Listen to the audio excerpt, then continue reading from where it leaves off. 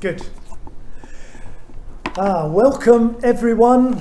We're on part 9 of 7 letters to 7 churches from the book of Revelation, and we're dealing with the 7th church today.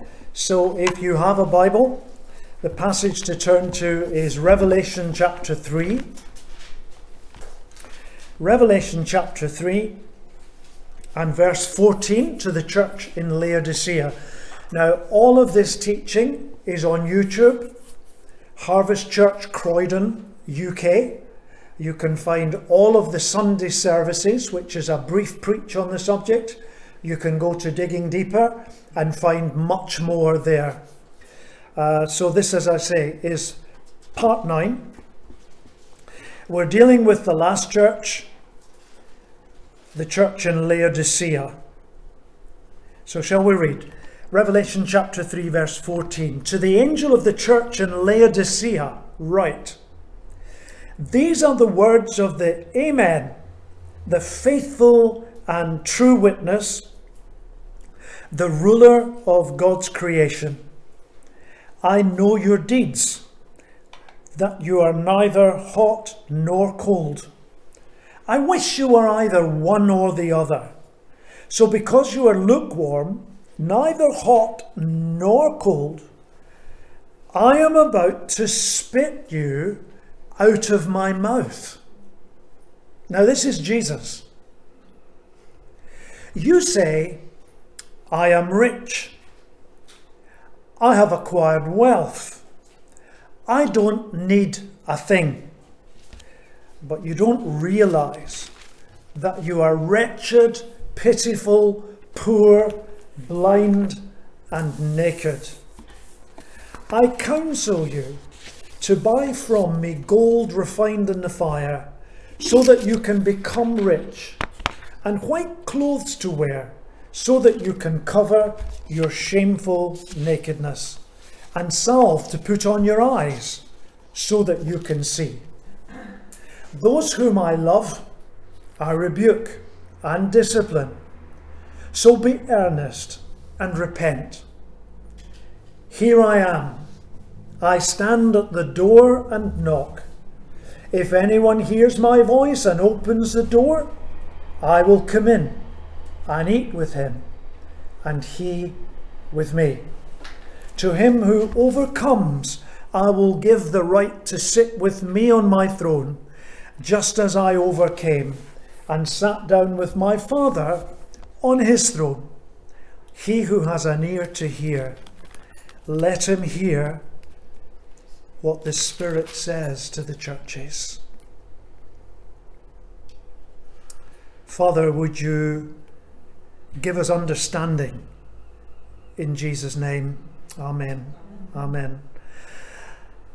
I said to you, I would not be comfortable if Jesus were to write a report on this church and post it in the Bible for all to see.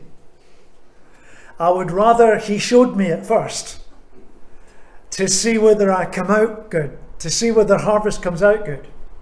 Well, poor old Laodicea, because they received no commending comment from the Lord whatsoever. When we looked last week at Philadelphia, they received no criticism whatsoever. But Laodicea is completely different. And there is an understanding that I believe is a wrong understanding, that each church represents a period of time throughout human history, and that the church of Laodicea is the church of today. And I have a big problem with that understanding, not least, I don't want to live in the church of Laodicea. I don't want to believe that we have to be a lukewarm, sickly church that Jesus wants to spit out of his mouth and there's nothing we can do about it. I want to be like Philadelphia. I want to be the church of the open door. I want to be like Smyrna, though you are poor, yet you are rich. So for that reason, many others, I don't accept that. I want us to hone in on the most famous verse, which is Revelation 3, verse 20. Behold, I stand at the door and knock. If anyone hears my voice and opens the door, I will come in and eat with him and he with me. If you look on the screen, it's not very clear. But if you were to go to St. Paul's and you were to walk through St. Paul's in London, you would see a massive painting by Holman Hunt, Jesus standing at the door. It's not his first attempt. He painted quite a few of them. I think the most original one is in Oxford, but this is a large one that he did with the help of another painter because he was developing glaucoma and couldn't see so well, so he needed help. But this is the picture of Revelation 3:20 from Holman Hunt. And many people have, it is kind of dark like that. But you can Google that and see a better picture. The door is all covered in ivy. There's no handle on the door. It can't be opened from the outside. It can only be opened from the inside. And there Jesus is knocking on the door. I stand at the door and knock.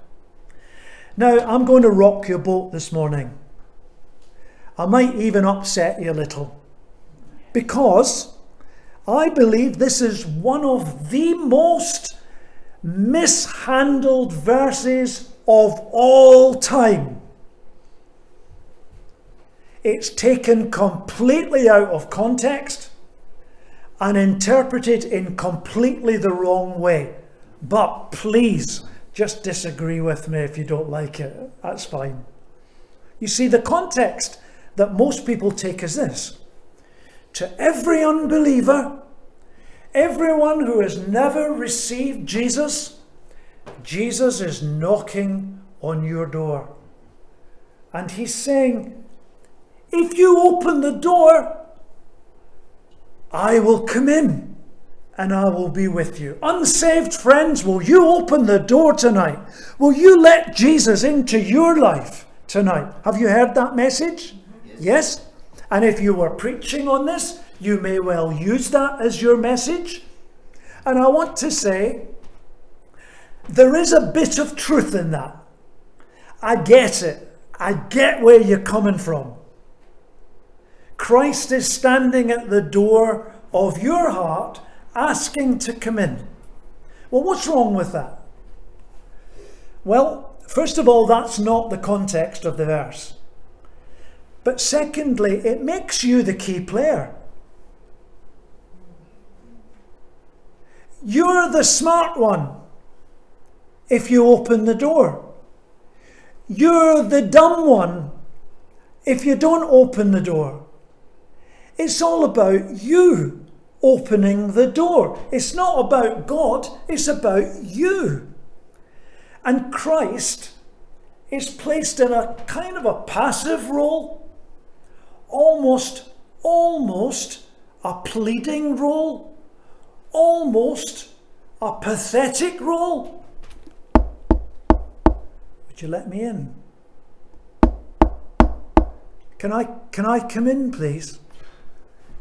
That's what makes me uncomfortable about this, because God didn't knock on Abraham's door saying, excuse me, Abram, I'm looking for someone to make a great nation out of, to bless. Would you like to be that person? Excuse me, Moses, I know you've spent 40 years in the wilderness herding sheep. I'm just wondering, would you like to lead my people out of Egypt? Did God go knocking on John and James's door, or Andrew and Peter's door, and saying, excuse me guys, I'm Jesus, I'm looking for some disciples. I think you'd be pretty good for the job. Would you like to come and follow me? Come, follow me. They left their nets. What about Paul on the road to Damascus? Excuse me, Paul. I think you're just the man I'm looking for. I'm looking for an apostle to the Gentiles. Would you like the job? Paul, get up. Who are you? I'm Jesus and I'm sending you. What if he doesn't want to go? He's not pleading. He's not knocking. He's saying. And I could mention Noah. And I could mention David. And I could mention Isaiah. And I could mention Jeremiah. Before you were conceived in the womb, I knew you. And I've appointed you to be a prophet. Not, excuse me, Jeremiah, would you like to be a prophet that no one ever listens to? No? No. God called them. Ephesians 1. He chooses. He predestines. He adopts. Have you ever seen a baby interviewed about its adoption? No. It's just adopted. The baby can't go, excuse me, don't want to be part of that family. You were chosen, predestined, adopted, redeemed, forgiven, filled with the Holy Spirit. How did he do that? Ephesians 1 says, in accordance with his pleasure and will, according to his good pleasure. And why did he do it? To the praise of his glorious grace. For the praise of his glory. To the praise of his glory. It's all there in Scripture. So, Pastor Ronnie, you've just taken the ground away from that verse. How are we to understand it? Like this. Jesus is not knocking on the door of an unbeliever. He's knocking on the door of a congregation of so-called believers. He's knocking on the door of a church, saying, excuse me, church, would you like me in your congregation? That's the context. Laodicea is the church of the closed door. Philadelphia is the church of the open door. I have placed before you an open door that no one can shut. Revelation is the book of open doors. If you go to Revelation chapter 4, verse 1. After this I looked, and there before me was a door, standing open in heaven. Heaven's door's open. Heaven's door is open. If you want a door picture, why don't you go through the door to heaven? That's much more biblical. The door is open in heaven. The church per se, not just the church in Philadelphia, but the church as a whole is the city of the open door. Now, you'll have to turn with me to this. Revelation 21. Revelation 21 and verse 24. No, can't be 20. Yes, it is 24. Now let's go to 22. Revelation 21, 22.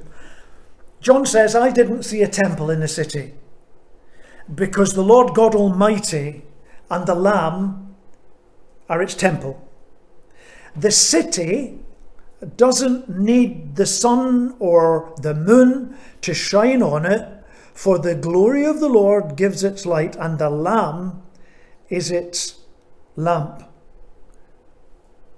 Now the city is us. We are the New Jerusalem, and God is there with us.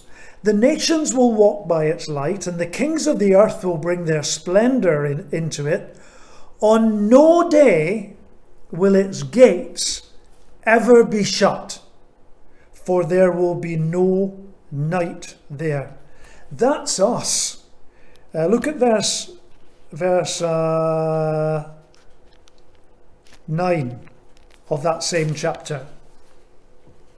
One of the 7 angels who had the 7 bowls full of the 7 last plagues came and said to me, "Come, I will show you the bride, the wife of the Lamb." That's us. And he carried me away in the spirit to a mountain great and high and showed me the holy city, Jerusalem. So we are the holy city. We are the New Jerusalem. We are the bride of Christ, where God and the Lamb dwell. And our doors are never shut. The doors are open. We are the ultimate inclusive body of Christ. You know, so much is talked about inclusion. Are you inclusive? Yes, we will take any sinners into our company whatsoever, regardless of colour, regardless of creed, regardless of morality, regardless of it. We welcome you to receive Jesus Christ as your Saviour. So Laodicea is odd. It's the church of the closed door. It's closed to grace. It's closed to blessing. It's closed to salvation. And most of all, it's closed to Jesus. Now, how does a church get to that place? Gradually, subtly,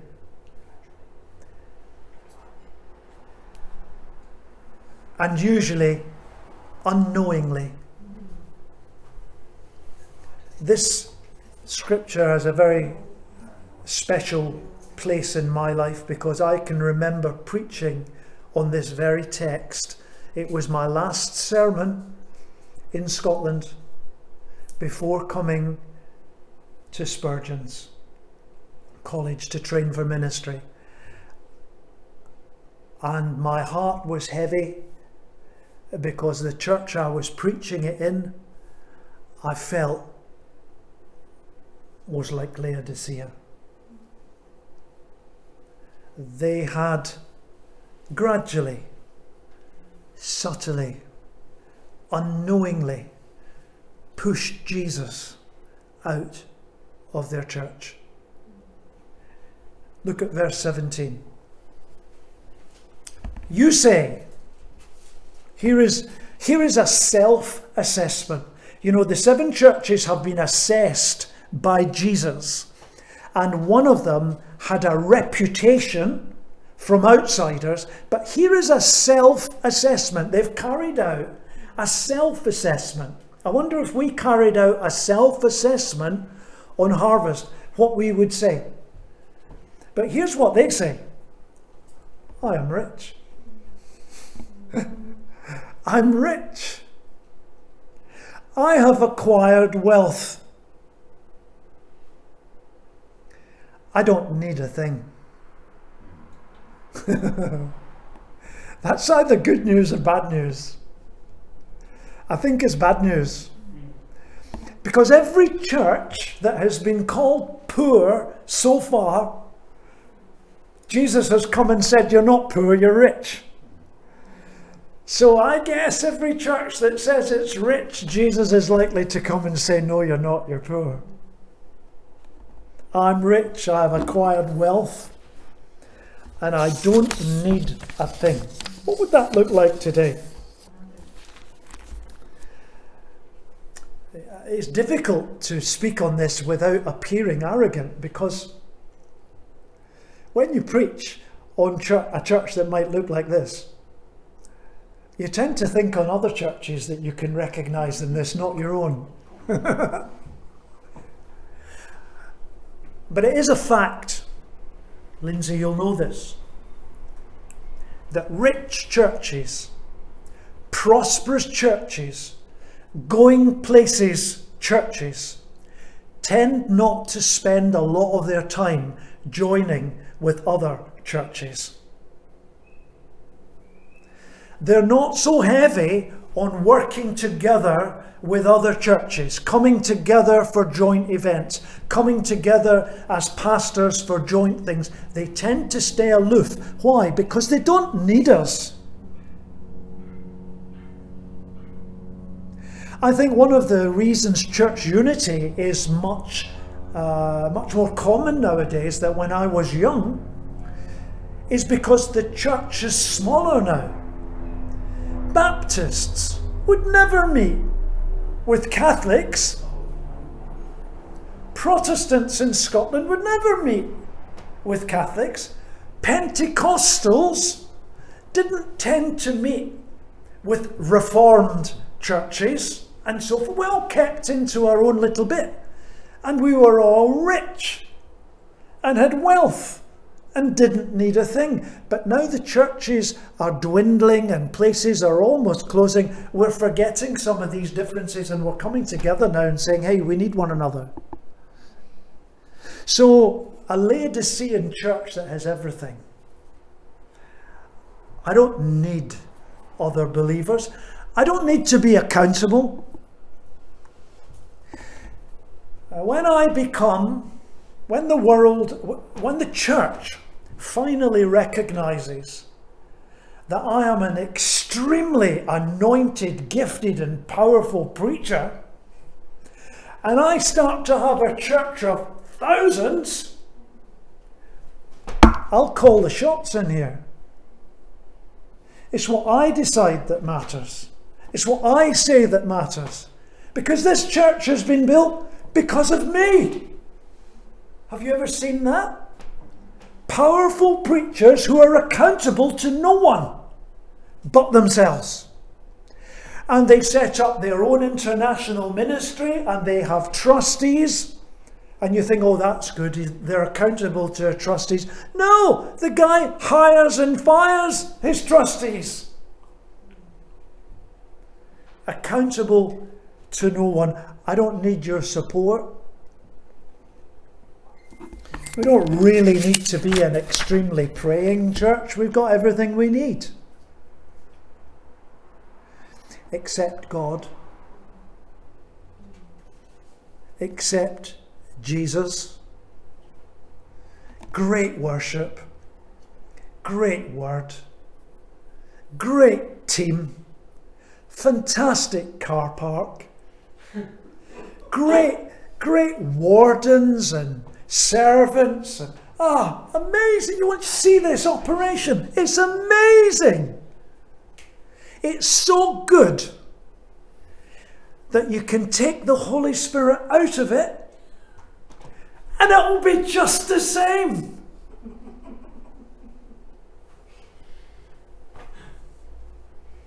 Father, forgive me. You see, when Jesus says, I'm standing at the door, this is a door to fellowship. This is a door to holiness. This is a door to fruitfulness. This is a door to overcoming. It's not about an unbeliever coming to Christ. It's about a believer coming into the fullness of everything that God has. It's about a church coming into the fullness of everything that God has. And Jesus stands at the door, not pleading, but saying, if you want to go my way in this, I'm here. But if you want to go your own way, it's up to you. The door is corporate. He's speaking to the church, but it becomes very personal. I stand at the door and knock. If any man hears my voice. And in the interests of inclusion, you may have a Bible that says, if any person, okay, but it's man, it says in the text. It doesn't mean male, it means human. If any person in the church, Laodicea, you're a car crash. Laodicea, you need to sort yourself out and quick. But if there's any one of you here and you want to open the door, I will come in with you and I will sup with you. So the whole church might be going off the rails, but you can find your place with God. That's the message here. You can find your place with God. And do you know what happens in my experience is that when you take that step, if you're living in a Laodicean church, in Ephesus, and you ask Jesus in to change you, you then have a very difficult decision on your hands. The decision is, do I stay or do I go? And you may feel the Lord saying, stay, because I've got a job for you here. I've got something for you here. Or you may hear him saying, leave, I've got something else for you. And that's a very difficult situation. It's a situation Pam and I have been in. And I'm sure most of you have been in. Do I go or do I stay, etc. It's not the knocking you need to hear. It's the voice. I'm knocking at the door. If any man hears my voice. Used to go up my granny's stairs. She always left the door open. And immediately you came in the door of her house. She lived in a flat. There was a stairway up. And we used to open the door and we'd go, it's me! It's me! She would know my voice. You'll know his voice when he knocks on your heart. You'll know his voice. If anyone hears my voice and opens the door, I'll come in and I'll eat with him and he with me, just like those two on the road to Emmaus. You know, they said, would you like to come and eat with us? And he came and ate with them, and he revealed himself to them. And Pam didn't read the verse, my favourite verse from that passage. Didn't our heart burn? Didn't our hearts burn when he spoke to us? I will come in and I will sup with you, and I will talk to you, and I will reveal things to you, and I will empower you, and I will fill you if you'll just open the door, believer. I suppose we could, if we wanted a word to put on it, it might be sanctification. That process of becoming holy, process of becoming more like him. If anyone hears my voice, into my heart, into my heart. Come into my heart, Lord Jesus. Come in today. Come in to stay. Come into my heart, Lord Jesus. Shall we pray? Shall we pray? Father,